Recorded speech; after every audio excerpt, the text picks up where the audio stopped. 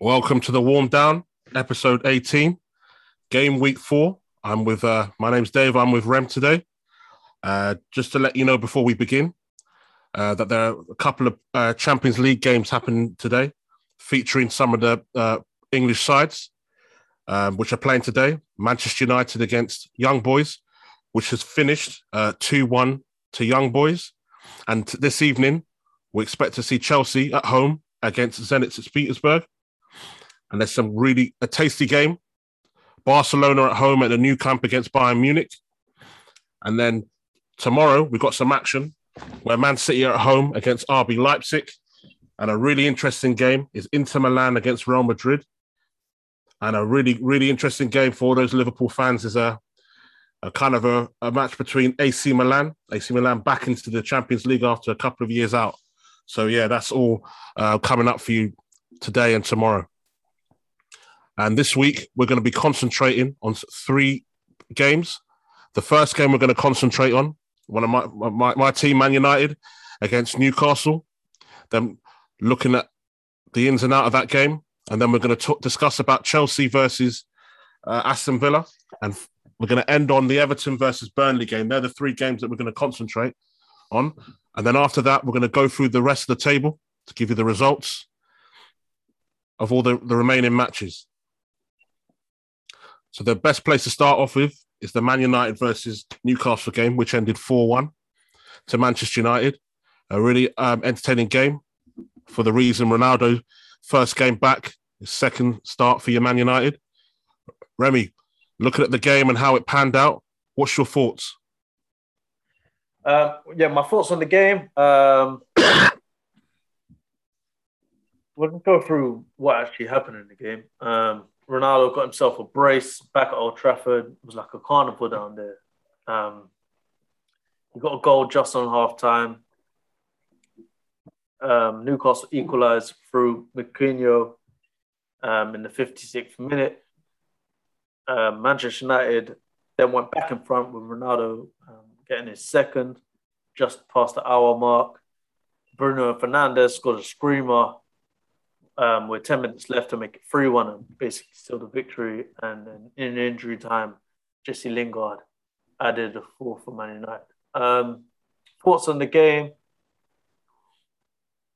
First off, obviously, we saw Ronaldo start up front as the main striker. I kind of had in my head that he was going to start. I expected him to start, to be honest. With Greenwood off on the right and Sancho off on the left. To be honest, I thought Newcastle did well first half. Man United couldn't really create any huge chances. You can see the nerves in the air because there was such excitement, obviously, Cristiano Ronaldo coming back. But yeah, the first goal was key right on halftime because Newcastle were proving stubborn on a couple of counter-attacks as well. They looked like they got into a couple of good positions in the first half. There was one chance, I remember Willock, where he just sliced. Glorious chance. Yeah, just a mad angle. It wasn't a chance for him. He got in a great area, but I just thought he should have squared it. Looked to square it, or at least get off with a better shot than that, mate. And that was shocking. And I think Longstaff also got an opportunity in the first half. But as I said, that goal came at the perfect time for Manchester United. Greenwood cutting off the right, shot with his left, took a slight deflection, fucked the keeper up a bit. Probably should have done better. Freddie Woodman let it spill, and who was there to tap in on his return, Cristiano Ronaldo. So as I said, that kind of fucks up the plan for Newcastle and Steve Bruce. They've proven regiment. So that was the kind of thing, mentality-wise, they're going to be thinking about coming out a slight bit. Give me 1 second, man. Let it stupid cat out. Yeah, just touching on what you said about the first half of Newcastle. Yeah. Sorry, man. Sorry. Yeah. What was you saying? Yeah, just touching on what you said about Newcastle in the first half. What did you think they did well to kind of contain United what did they do to prevent them from really trying to exert their authority on the game? Well, they were very narrow. They had their 5 at the back. Yeah, listen. It's Steve Bruce. They're very defensive minded, an organised team, and they looked organised. To be fair to them, I thought Man United's movement was very good first half. Just there was no real spaces. It was going to be hard to kind of penetrate it, to be honest. It needed a bit of quality from a cross or something. Because first half, a lot of the crosses were poor. Obviously, with the threat of Ronaldo, you could see that we were looking for that at times. But yeah, the quality on the crosses were never really good. But as I said, what also helped was the counter-attacking ability, because it gave Man United a bit of a warning. So they weren't so comfortable, you know what I mean, where Newcastle wasn't a threat, or they were a threat. Almiron, I remember he won one brilliant run down the right-hand side, went past Pogba, showed good strength, great pace. Saint Maximin, you know what you're going to get with him, similar to Traore, very direct, very raw. And yeah, and as I said, that's what let them down, their decisions. But for Manchester United, they knew what the job was going to be, break Newcastle down. The earlier we could score, the better. But they got the goal at the perfect time after being frustrated. It looked like it wasn't going to get a goal.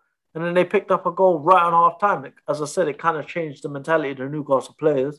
They don't need a goal. And to be fair to them, as we said, like 10 minutes in the second half, they got their equaliser. Brilliant counter-attack. I think it was Almiron down the left into St. Maximin, who just poked it to the overlapping wing-back.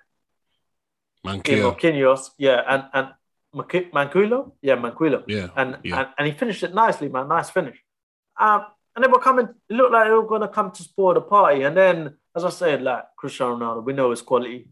I mean, it was a decent ball by Luke Shaw, great run by Cristiano Ronaldo. The first touch was just beautiful, straight into his stride. And then wasn't the cleanest of strikes. But you know, Ronaldo, everything he hits with power. Any little gap the keeper can leave, it can get through the gap, and that's what happened. It went through kind of the goalkeeper's legs, kind of let it go under him. And Man United were back in front. And Ronaldo's role kind of changed, I thought, second half. I thought like he played a more kind of false nine than a striker. As a first half, he was just that striker, that focal point, and they had three centre-back. So I'm going to give credit to Oli, because I would say that Oli would have given them instruction. I know Ronaldo's experience, so could have come up with it himself, but let's give the credit to Oli. That and his coaching staff, they must have given him a conversation and said to him, look, there's no need for you to just stay in that box. They got three centre-backs. Our crossing hasn't been impressive first half.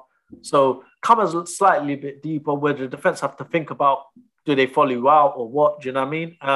And get involved in the link-up. And he did that. And as I said, at the time where he was coming from a little deep, his run was being made from a little deeper. Newcastle were a little high up the field. And I said, a good ball, good finish.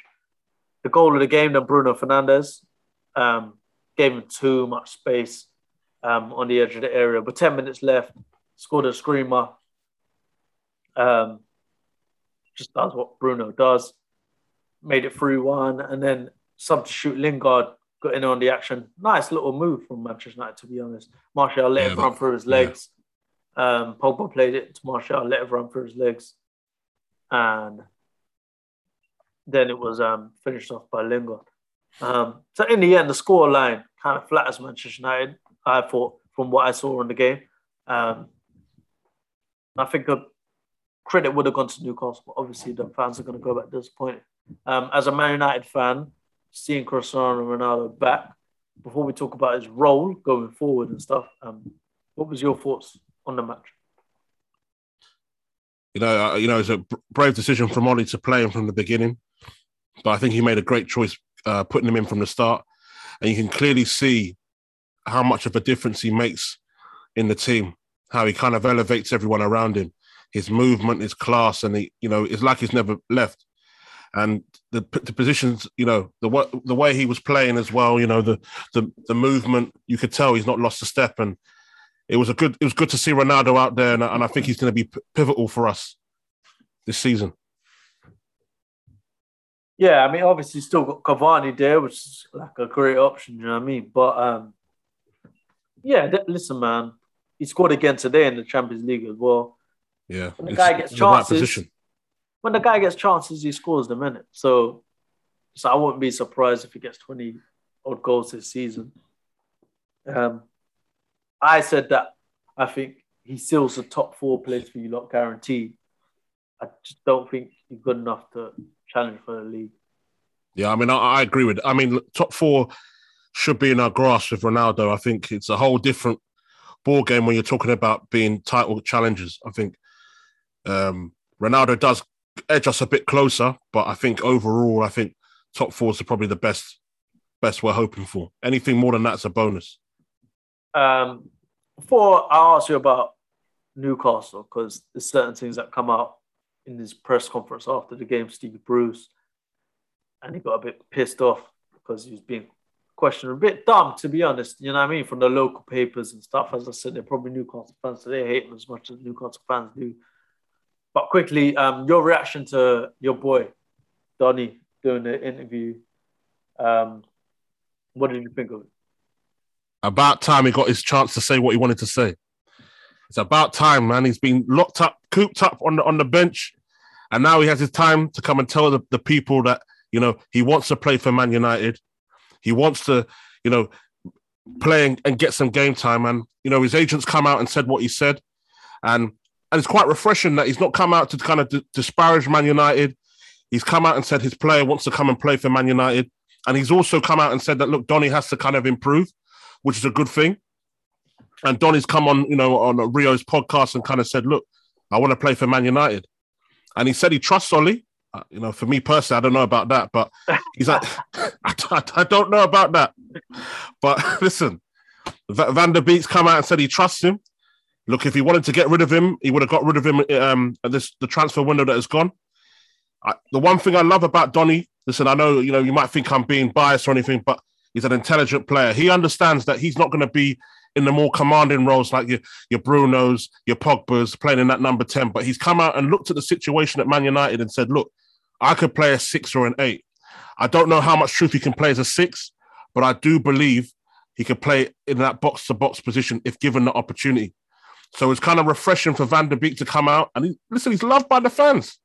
And us as fans want to see Donny playing on a regular basis. And I think in that number 8 position, that box-to-box out, the one of the two in the pivot, that's where Donny plays. And I think if given time, game time, I'm not just saying Carabao Cup 3 months later or a little FA Cup game, I'm talking consistently playing in that pivot, because we've seen what Fred and McTominay do. Garbage. They're just garbage. Let Donny have an opportunity. Because if you're not going to give man an opportunity, let him go. I'd walk him to his next club if he wants to, because I've had enough. A guy like Donny should not be rotting on the bench over guys like McTominay and Fred. Listen, you know how I feel about McTominay and Fred, yeah? Dead food. We've got a player like Donny that needs to be utilised. And Ollie, listen, we're not getting a number 6 anytime soon. Give him an opportunity and let's see what happens. What's the worst going to happen? Just give him some game time and let's see what he can do. All right, that was very passionate. I got to back my boy, man. Back my boy, man. Nah, he's a good player. And we'll he just needs time. Yeah, he needs to be given a chance at the end of the day. But what I want to say also about Newcastle, the fans, yeah, with Steve Bruce, yeah, what do you expect Steve Bruce to do? Huh? He's coming to Old Trafford with that Newcastle team. His team is depleted. Yeah. You got no John Joe Shelby. You got no Wilson. Callum Wilson. And they gave a good account of themselves in the first half. And in spite in that game, in the second half, they played really well. So Maximin, Almiron run their bollocks off in that game. They played really well. And it's just unfortunate they didn't have a vocal man to come in there to finish some of the chances. And Manquillo's finish was brilliant. So listen, you know what? There was no money really spent in the summer for Newcastle United. They only brought in Willock.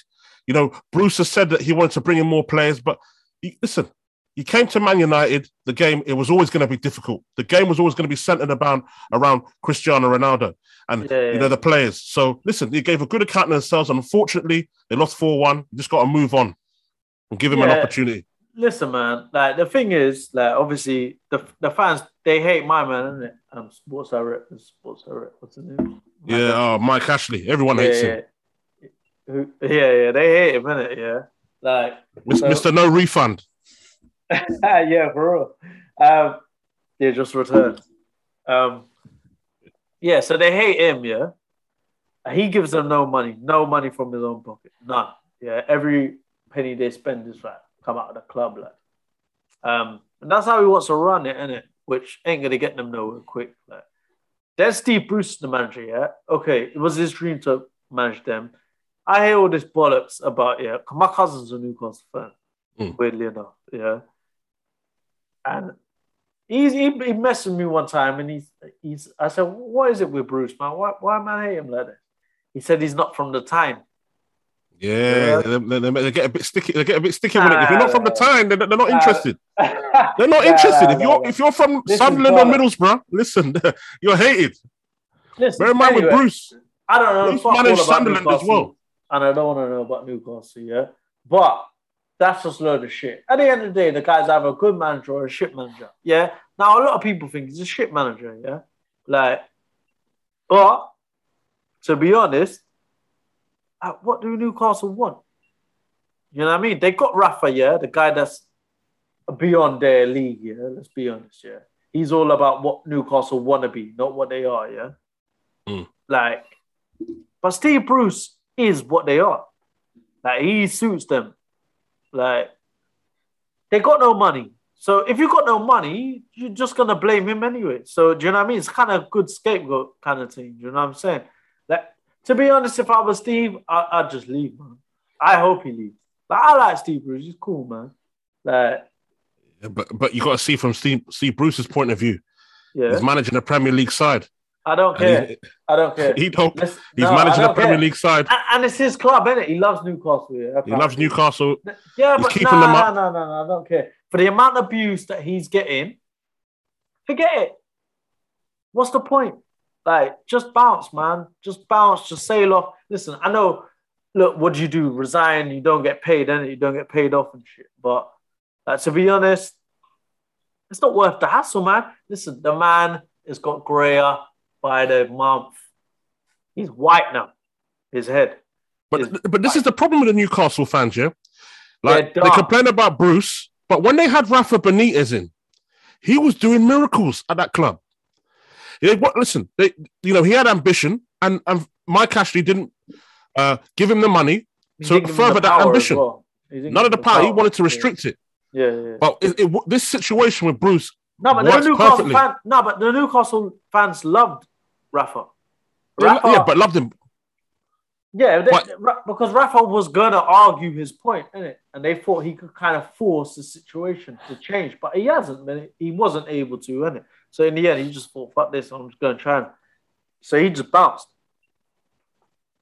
But to be honest, that's what Steve needs to just bounce. Listen, the fans will get happy, but all I'm saying, to be honest, I think a guy like Eddie Howe.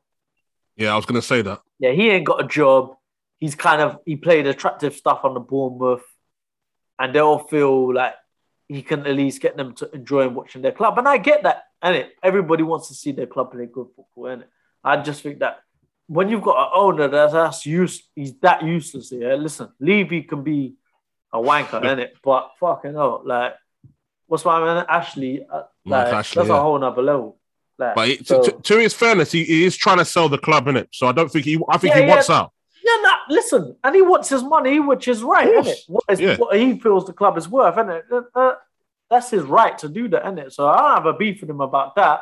I'm just saying, look, at the end of the day, as a fan, you just got to be pissed. What if it was the Glazers just jamming there and not spending no money? That's what they've been doing. They've been jamming there and not been spending that money. Nah, that's rubbish, man. Come on, if this Super League, let's put this into perspective, yeah? If this whole Super League situation didn't come up, do you think United are really going to be spending money on getting Sancho, Varane, and Ronaldo? We had to convince the Glazers to bringRonaldo back. Who? Oh, you lot, man.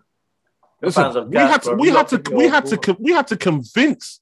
Listen, what was it? What's his name? Ed Woodward had to convince the Glazers to even consider to bring back Cristiano Ronaldo. They weren't prepared to spend any more money than they already have. But they realized, and Ed Woodward got and said to them, he'll pay for his shirt, because obviously the shirt sales Just him Yeah. being in there, he's going to pay for his seat at United. So the Glazers kind of said, oh, do you know what? We'll pay the money to bring him back. Listen, it doesn't matter how, but he's there in it. So just Yeah, don't. down to Sir Alex Ferguson. He had to All go right. call him up and say, listen, behave yourself. You're not going City. Remember your roots. Anyway, good victory for Manchester United. Perfect start for Cristiano Ronaldo. Let's move on now to Chelsea Villa. Yeah, it was a good game. Chelsea winning 3-0. Yeah, Lukaku scored a brace. Then Kovacic getting the third goal. Good victory. I know Saul started the game, but Remy, I wanted to ask you, was that a good idea from Tuchel to start Saul? He just tried to give him game time, I guess. I mean, I don't know how much he's played recently. Was it the smartest idea? Probably not. But look, at the end of the day, they got away with it. He subbed him at halftime anyway. Yeah. He saw that he was clearly struggling. I'll just say my thoughts on the match first. Chelsea got a great start on a counter-attack. Lovely little play by Kovacic, who I've spoke about him, I think, before on here. The guy's getting better and better and better, man. Like, his balance is wonderful. Like, he skipped through the midfield, skipped a couple of people, the press from Villa, found a lot of room for himself. Great ball, slid through for Lukaku. He skanked my man, what's his name? Twanzebe. Tried to save the day, skanked him inside and tucked it with his right foot. Then the second was a mistake by McGinn. He let it run across him, which was the error. And then he panicked and had to basically back pass because he was being pressed. He had to back pass it, but it just all went wrong for him. Didn't get enough on the back pass. Kovacic read it, got onto it, and kind of finished, tried to dink the goalkeeper. It kind of just flew past the goalkeeper. And that made it 2-0. And then Lukaku in injury time got his second, as you said. But yeah, I thought Villa were very good. Especially first half, very good. Good energy, pressing well. They matched Chelsea up with the system. They both went 5 at the back. They had cash. Well, they had more, yeah. I mean, they played more 5 at the back, where Chelsea's obviously, they got the 2 wing backs. But yeah, cash, Target, and then the 3 centre backs, Konsa, Mings, and almost combined the 2 names. Mings, and then Twanzebe. In the middle, Douglas Luiz, John McGinn, Ramsey, and then up front, Ollie Watkins and Ings as a partnership. And it worked well, man. I have to say, man, Dean tactically is a good coach, man. They tactically done that, kind of worked, because they were in the game. Obviously, they conceded, but I mean, they should have equalised. Mendy had a lot of work to do first half, especially from, what's his name? Watkins. One situation where he actually, as you said, Saul lost the ball. Dilly-dally, it took too long. McGinn pressed him twice, nicked the ball off him, just slid easy ball into Watkins, who was in the box, basically one-on-one with the goalkeeper. Faked to shoot. Goalkeeper's on the floor, kind of went around his arms, and then kind of dug the shot out a bit shit, dug it into the ground. Good defending by Thiago Silva, though. Shows experience, read it, and blocked it with his chest. But yeah, as I said, man, Villa were impressive, man. Chelsea was struggling. Tuchel made the sub, whether that was the huge difference, but of course, bringing on Jorginho, who's been brilliant in the last year, bringing him on, obviously more experience. Obviously, Saul Niguez is a new signing, so yeah, it looked rusty. Saul, back to what you said about Saul. Do you think? Sorry to cut you off. Do you think with the rotations that Tuchel made for this game, obviously at the back of the the international break, and obviously one eye on the Champions League, do you think that could have been the reason why they were a bit shaky, a bit hesitant? I mean, it was they won 3-0, but there was points in that game where Villa were really good and matched their intensity. And do you think that was a factor? Look, the way I look at it, midfield is the most important position. in a way. You know what I mean? Yeah. It balances everything out. It can control the tempo that you have of the game. It can stop the team. It stops the team getting forward if your midfielders do the job defensively. So your defense doesn't even have to get worried, or your goalkeeper. Do you know what I mean? And they got the perfect guy in Kante. Kante obviously had a few injury problems, but Jorginho keeps the ball well, keeps the ball ticking, doesn't really waste it.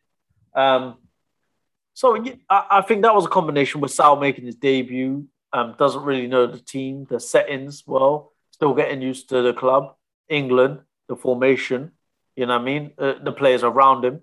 So, and you could see that in the midfield. So I think that was one of the problems. And then the other is you have to give credit, as I said, to Aston Villa. Ramsey, good energy, good pace. We're traveling forward with the ball. McGinn, you know what McGinn brings you. Die hard, get stuck in. Ollie Watkins, as I said, he's got good strength about him, holds the ball up. Danny Ings is very quiet. And there you go. If Danny Ings maybe had a good day, maybe Aston Villa get the goal in the first half, maybe the equaliser, and the game's different. You know what I mean?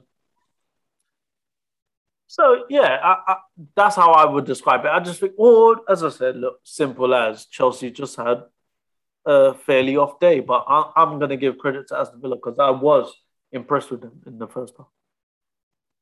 And Lukaku, I mean, how good do you reckon Lukaku can be this season? How instrumental do you think he is for Chelsea? Well, look, this is the reason why I said they're the best transfer winner. You know what I mean? Lukaku is what they needed. They needed a striker, and Lukaku is what they got. A striker that's been in great form. So it makes sense. A guy that knows the Premier League as well and a fan of the club, he says, and stuff like that. So unfinished business, all that motivation. And mentally, he's come back and he's much better mentally than he was before. So, look, he's a hell of a problem. The third goal was a great finish. Just power, just blast it past Jed Steer. Listen, his job is to score goals, enough goals that will guide this Chelsea team to the title. I think he will, because I think they have the bases around him. I think he will score enough goals, and I think around him, they've got options, Havertz, Mount, Ziyech, Pulisic when he's fit, Werner even, you know what I mean? They've got options everywhere. I think I said this in the last episode, I don't want to bore about it. They've got plenty of options, 2 options for every position, and they're proving quality. Even the young defender, Trevor Chalobah, you know what I mean? It's been very good, very impressive. So, yeah, they've got everything. A good goalkeeper, and as I said, midfielders like Kovacic, who can break forward. Jorginho, who can control the tempo of a match. Kante, who constantly wins you the ball back. You know what I mean? So they're virtually perfect. And they have a system that they stick to. They don't fundamentally change. Even if they have injuries, they have no need to change.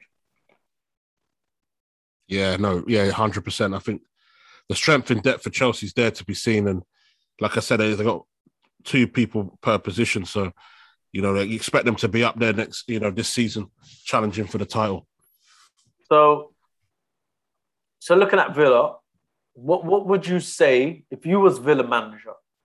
What formation, what system would you use as your go-to system? Because I think they need to choose one. This is all right being flexible. As I said, they did. They went 5 at the back against Chelsea, matched Chelsea up, and they look good. With the 3 centre-backs they got, they're good defenders. Konsa, Mings, Twanzebe. Yes, Mings can be all over the place at times. But as 3 options, I think they're very good. So system-wise, what would you do if you were Aston Villa? Yeah, I mean, I understand why they played 5 at the back. Considering you got Mings and yeah, Ings and Watkins. Yeah, that's the problem. You know, I think Ings and Watkins. I think there's an opportunity to play both of them, but I think the defense, when you look at Konsa, Mings, and Twanzebe, I don't think you necessarily need to play all 3 defenders. Maybe a combination of Konsa and Twanzebe or Mings, or but I'd probably like another body in the midfield to give that balance and maybe that width as well. because I think Ollie Watkins and Ings, they move around the box and. Let's look at their options. I mean, you got Leon Bailey up there. I mean, Al Ghazi again. He's been really good the last couple of seasons for them. They've got the wild card with Ashley Young, who can come in and play in the midfield or in defence. Traore, I like Traore. Traore, yeah, he gave a good account of himself last season. So they do have options where they can play, maybe not a 4-4-2, but maybe another midfielder in there or a 4-3-3 when you add in Bailey or you add in Traore as a forward, just to kind of alleviate the pressure. I think 4-4-2, but I do, man. You get Watkins and you get Ings in the team. Obviously, Buendia, when he's back, slot him on the right-hand side while he's not there. Whether you can trust Traore to do a well of a defensive job, I don't know. Obviously, there's two centre midfielders. You've got Douglas Luiz. You've got McGinn, can be trusted. You've got young Ramsey, who's a versatile kind of player, could play probably out wide, could play in the middle. So, yeah, as I said, I think system-wise, as I said, I was very impressed with Aston Villa. I think system-wise, that's what they've got to focus on now. What is the best system for them going forward? I know, obviously, Ben Buendia should be back for the next match. Obviously, Buendia and Martinez were missing because they flew over to Argentina with all that madness that happened last week. Them as well. Yeah, we'll get to that. So, yeah, look, Chelsea push on and continue to look solid, man. Yeah, and looking at the third game we're looking to review, it's quite an entertaining game, Everton versus Burnley. It finished 3-1 at Goodison Park, another victory for Rafa Benitez side. They look like they're kind of building a bit of momentum now, early start of the season. The first goal was Burnley. Burnley got things started with a Ben Mee header. Then Michael Keane followed up with a header and a wonder goal from Andros Townsend for the second goal. And then the final goal, a lovely counter-attacking play. Damari Gray again on the score sheet. I ask you, Rem, how good is this Everton team under Rafa Benitez? What was your thoughts on the performance at Goodison Park? Look, it was tough early on. I mean, I wasn't fully concentrating on the game first half.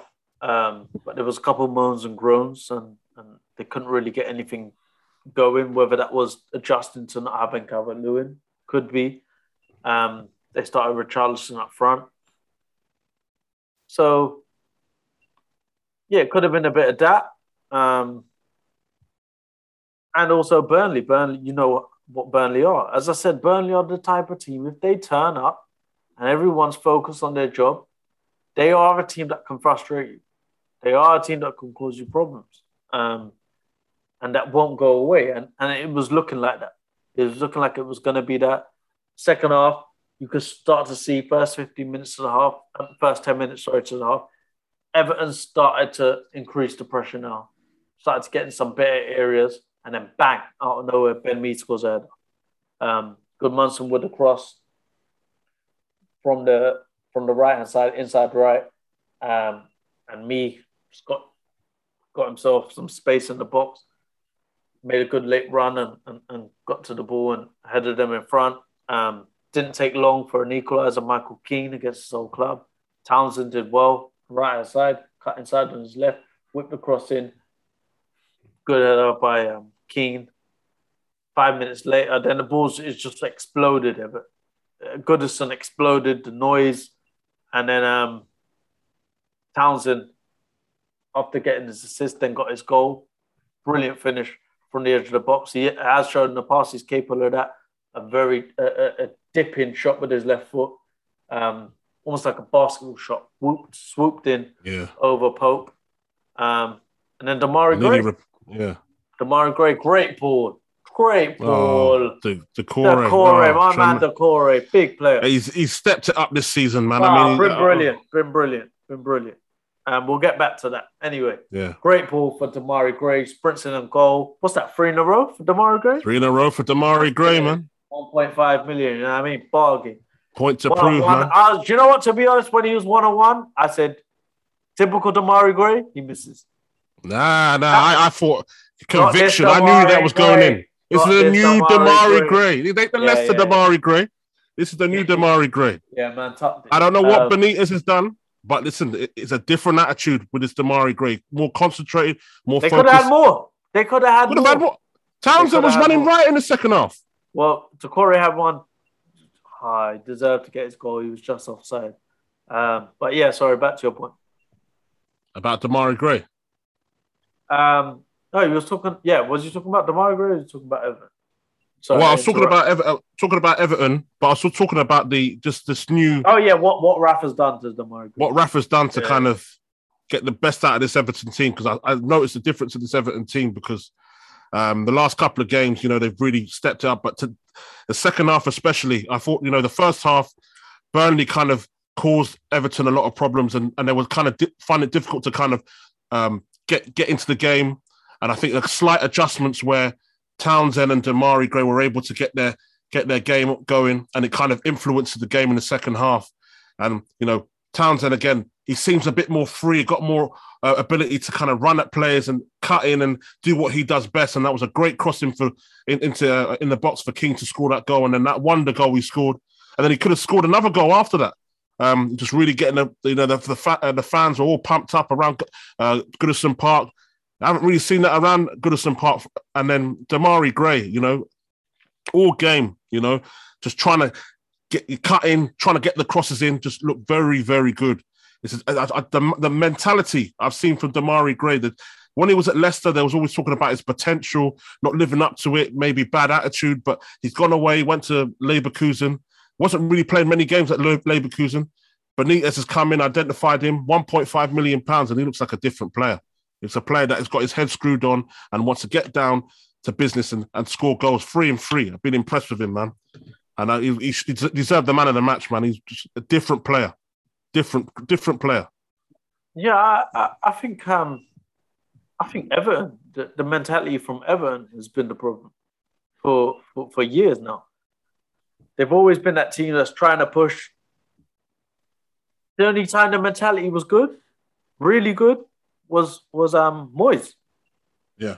And sadly, he just didn't have the money to spend to take them to where they should have been, really, for all the work that he had done and the improvement that he had done, considering that he had no money, kind of thing.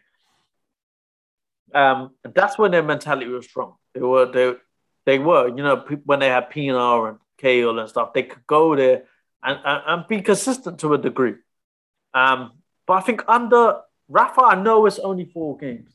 But what I said, great signing when he got the job.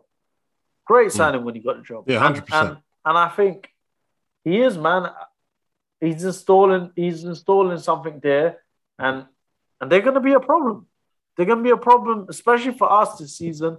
Teams like us, Leicester, they're going to be a problem. I really do think that, man. They've got a very good manager. Do they have the best squad? No. But you know what that manager does is what he has, he gets the best out of them. And you can see that with people like Townsend, Gray, his new signings. I think Doucouré and Allen in that base as well. Doucouré and Allen. Brilliant partnership. Very good. And also, Rafa. I mean, that tide has to be turning now from their fans. Because, I mean, the moment, yesterday, Everton equalised through Michael Keane. He had a sub ready.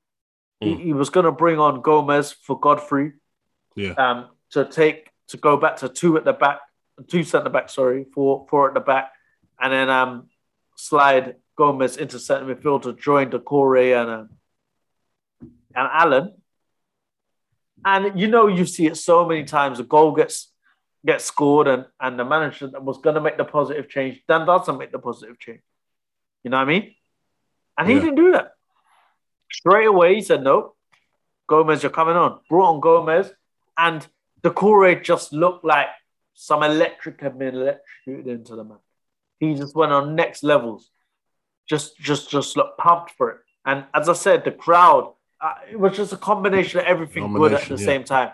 Got the goal, a positive change from the manager, and the players felt all the positivity around the place. And as I said, man, that tide will be turning up.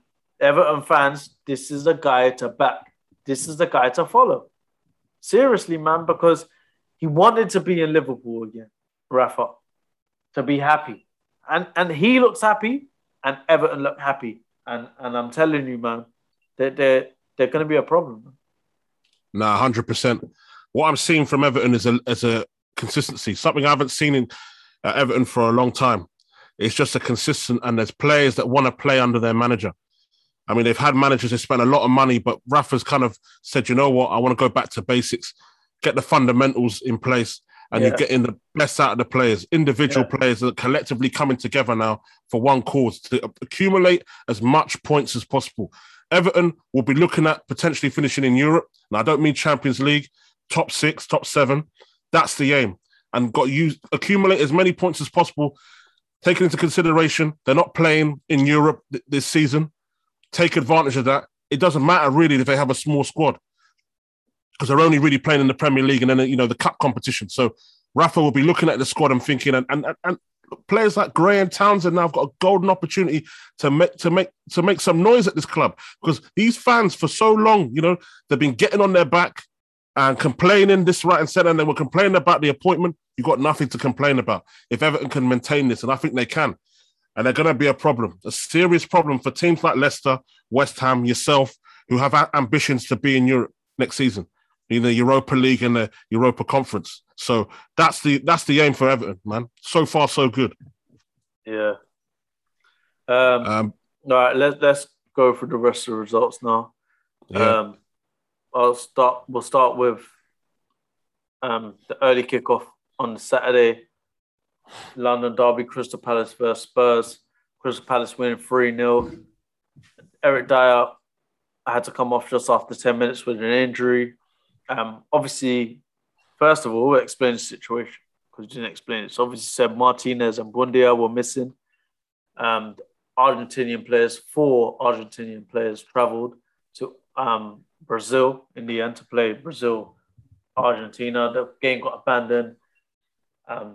Brazilian authorities walked on the pitch, told the players that they have to come off, and what were they trying to do? Deport them? I think they were deporting them or something, but Argentina were moving on anyway to Bolivia. They moved on to Bolivia, but in the end, Romero and Lo Celso, so 2 Tottenham players, were missing, along with Sanchez, who was missing. He, obviously was Colombia, but the situation wasn't so dramatic. And basically, they're in Croatia now. Quarantine, having a training camp. Now, they don't have to quarantine the same. Okay. Not where they had to sit in a hotel room and couldn't move and stuff. So they actually can train. So they're going to train. They're training in Croatia now, and they should be back the day before the Chelsea match, so the Saturday. So we'll see whether they'll be there or not. We needed them for this game because Emerson Royale made his debut at right back. I was worried instantly because that's not a debut that you want up against Zaha, especially at Selhurst Park. So Tanganga and Dyer were partnered in a centre-back position. We played a weird kind of diamond in midfield. I think as it's all over to every Spurs fan from when they saw the lineup and saw Højbjerg, Winks, Skip, Ali. Everyone was like, what's going on? No Brian Hill. Obviously, Bergwijn injured, Son injured. So a bit of a mishmash team. But no excuses. Absolutely awful. One of the worst performances I've seen from Spurs. As I said, went 3-0 down in the end. Dyer got injured after 12 minutes, so nightmares continued. Joe Ronan came on, had a brilliant game, I thought, along with Tanganga, up until a point. And Crystal Palace were the better team in the first half, and they continued in the second half. And it didn't take long for it to go completely downhill. There was a moment Lucas had his ankle stepped on by Gallagher. He stayed down. Crystal Palace continued. Zaha was running through. Tanganga came, pushed him, a little bit of a scuffle, bit of beef kicked off. I just want to go through this quickly because Dawn's spent 10 years on this match. Because it seems like I am already. But then Tanganga was still pumped. You could see it, the adrenaline going. And then just 5 minutes later, he lunged in, tried to back out of it, but made contact with the player right in front of the referee. And because he was already in the referee's mind after that incident with Zaha, he then was sent off. We were down to 10 men. Then we could see the penalty. Ben Davies, the sub who came on to go back to slot in for Tanganga. Gallagher crossed, who Gallagher was brilliant all game, to be honest. Brilliant. His cross was blocked by Davies' hand. The penalty was given Zaha tucked. And then, perfect debut for Edouard, the Frenchman, signed from Celtic on the final day of the transfer window. He came on with just 5 minutes to go and got himself a brace in the last 5 minutes. Perfect debut for him. Nuno got it wrong. His hands were tied, yes. But as I said, one of the worst performances attackingly. Defensively, we did our job at times, especially two centre-backs while they were on the pitch, Joe Rodon and Tanganga. I thought they did really well. Reguilon defensively did well. Just attackingly, every single player was shit. That's all I've got to say. David, you got anything to say? Yeah, I mean, Tottenham were a bit flat in that game. It just went downhill when Tanganga got sent off. Crystal Palace are very good causing them problems throughout the game, and they looked like the ones who were going to score the goals and potentially win it, and they did. But I was kind of impressed with, Gallagher and Zaha, a few others, and also great couple of goals for Eduardo on his signing from Celtic. So it's kind of a momentum booster for Patrick Vieira's Crystal Palace side. So it was a bad day in the office for your boy, Espirito Santo, man. Yeah. Back to the drawing boards, man. Yeah. Just no overreaction. As I said, the overreaction on Twitter is absolutely ridiculous. But let's not even get to that. That's the fans. At the Emirates, big game, as we were saying, for Arteta. Could not lose this one against Norwich, and he didn't lose. I didn't really see the game, to be honest.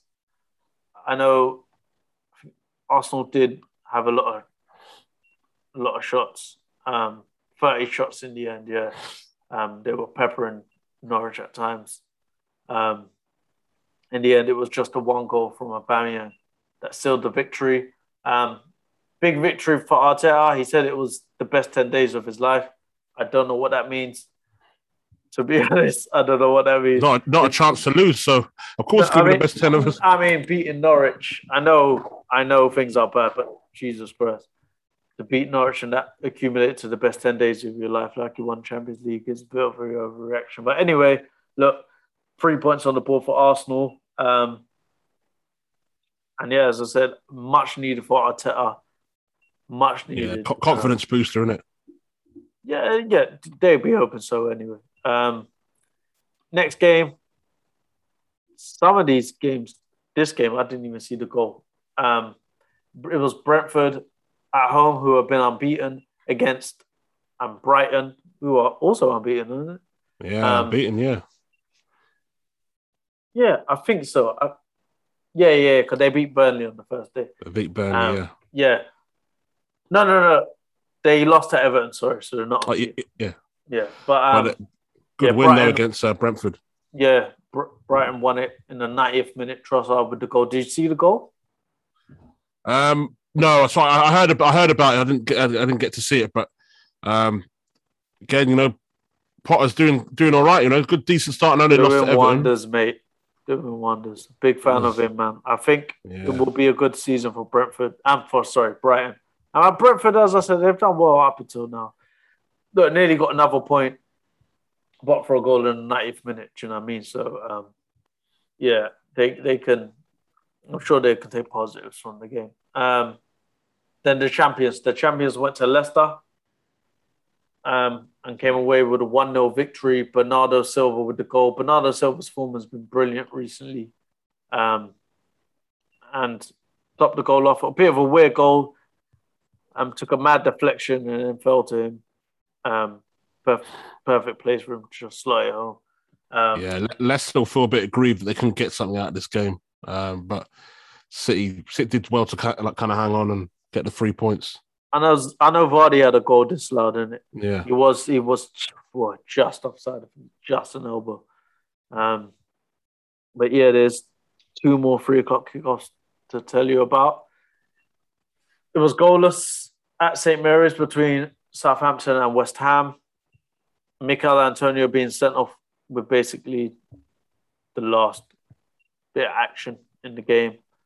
So he will now be suspended for 1 game. It was 2 yellow cards he picked up. Yeah, you messed up my fantasy, man. But okay, fantasy. And then at Watford, Wolves were in town looking for their first points of the season. 3-1-0 losses, for Wolves. But they claimed a victory. We were talking about them last week, saying that they deserved it, 3 points, and they got it in the end. It was an own goal, the first goal. After all the attempts that they've been having, Wolves, in the recent games, it was an own goal by what's his name? Sarautia. Sarauta, yeah. And then Wolves then got a second new signing, Chan Huang. Check out. From RB Leipzig. He's on loan. No. Salzburg. Yeah. Yeah, obviously they're not the same team, so they're not trying to get away with it. Yeah. Technically are. They technically are, aren't it? Really, when you think about it. Same owner. Victory for his first victory, Lag. As I said, I've been impressed with them this season so far, Wolves. So finally getting deserved 3 points. Then the only game on Sunday was down at Ellen Road. I don't know why this computer's moving like this. Fucking me up. 3-0 victory for Liverpool. Liverpool dominated this game from the start. Looked very on it, man. Very, very on it. They caused Leeds problems, man. Yeah. Who grabbed the first? Mo Salah. Mo Salah joined the 100 Premier League goal club. Fabinho. Congratulations to the wanker. Nah, joking. Then Fabinho added a second. Yeah. And then Harvey Elliott dislocated ankle. A challenge from Pascal Schrock, who had come on for the injured Llorente. I mean, it wasn't a red card. Any day, it wasn't a red card. It was actually a decent challenge. It was just his trailing leg landed on the ankle of Elliott, and straight away you could see it was horrible. His leg was all twisted and shit. I think he's had surgery, or he's in London to have surgery. So now it's about recovery. About 6 months. For the 18-year-old, he started the season kind of well as well. Sorry, what did you say? Yeah. I think he's had surgery. I think it's going to be about 6 months recovery.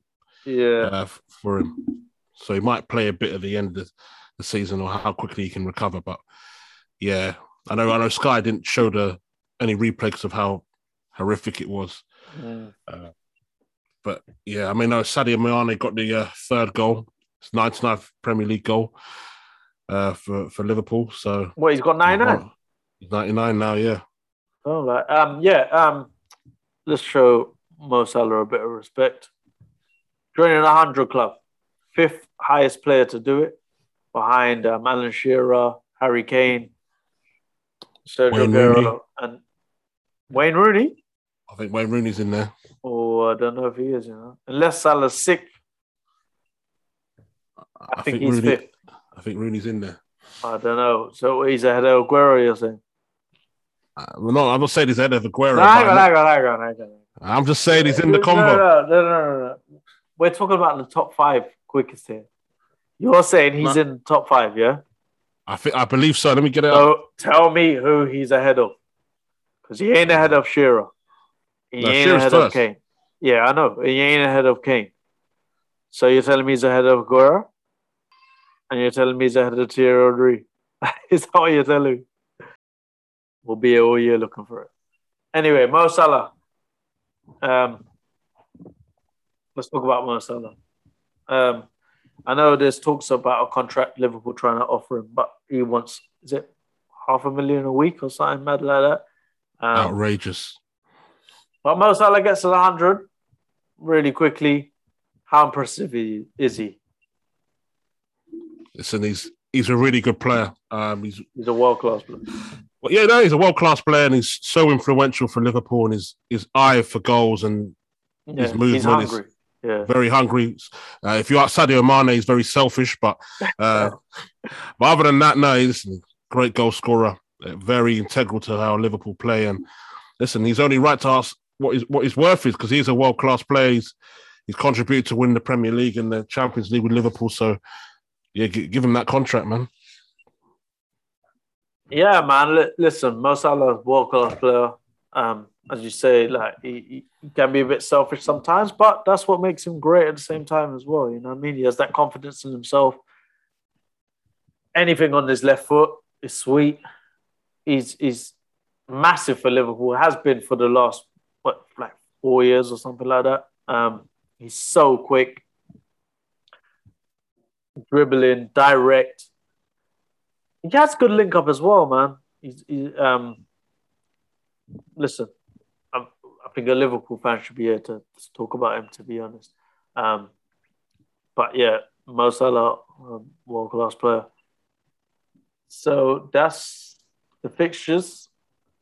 That's the results, sorry. Let's talk game week 5. Let's just run through the fixtures. Early kickoff on Saturday, the 18th, is at Molineux, Wolves versus Brentford. 3 o'clock kickoffs. Turf Moor, Burnley versus Arsenal. Liverpool then play Crystal Palace. Man City welcome Southampton to the Etihad. Norwich are at home to Watford, the 2 newly promoted sides. And at 5:30, a good game. What should be a good game at Villa Park. Aston Villa versus Everton.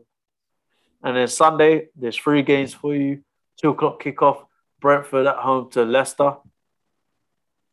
And then back in London, there's 2 games at 2 o'clock, as I said. West Ham are at home to Manchester United. And then a London derby to finish off Sunday, 4:30 kickoff at White Hart Lane, Spurs versus Chelsea. Big game. You're finally on TV. Boys, man. And that's it. And then we looked at it when Tottenham were top. I haven't looked at the table since then. Let's look at the table. Manchester United now sit top of the tree.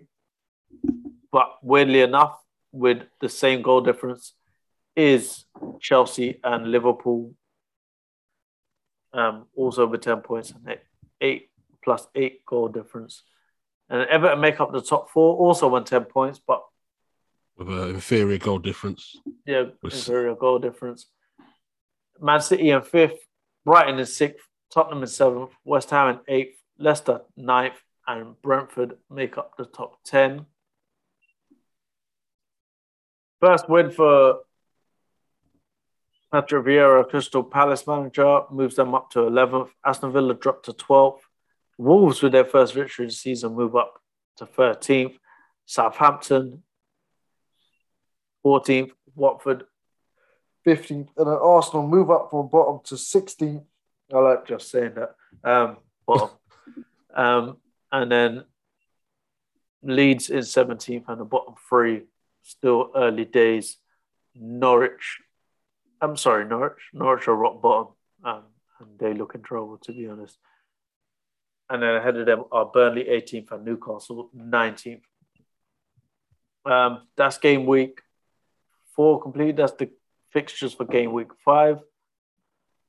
David, it was nice having you. Right? Yeah. I just want to say one thing before we finish in it. I know it's not like football related, but I thought I have to get it in because it's quite interesting. I just wanted to shout out. I don't know if anyone watches the tennis. An 18-year-old Emma Raducanu. I had to get it in. I got to get it in. I have to get it in. Tennis. I have to shout out tennis. A Grand Slam, man. She qualified. Yeah, watch Wimbledon. I watched the whole shebang. I didn't, but I only watched Wimbledon. I didn't watch it this year, but still. Yeah, she won the US Open, the first qualifier to win a Grand Slam. She had to qualify. You're going to talk boxing or something, man fucking tennis. But no, I hear you. It's a huge accomplishment, isn't it? It's a big moment, yeah. And she's only 18. Well done. 18, man, yeah. Didn't even drop a set, so Yeah, done he more was than in whatever Tim Henman could ever achieve anyway. So them I had to get that in. But yeah, I think it's best to kind of tell the people how you can watch it and how to subscribe and watch what our content is.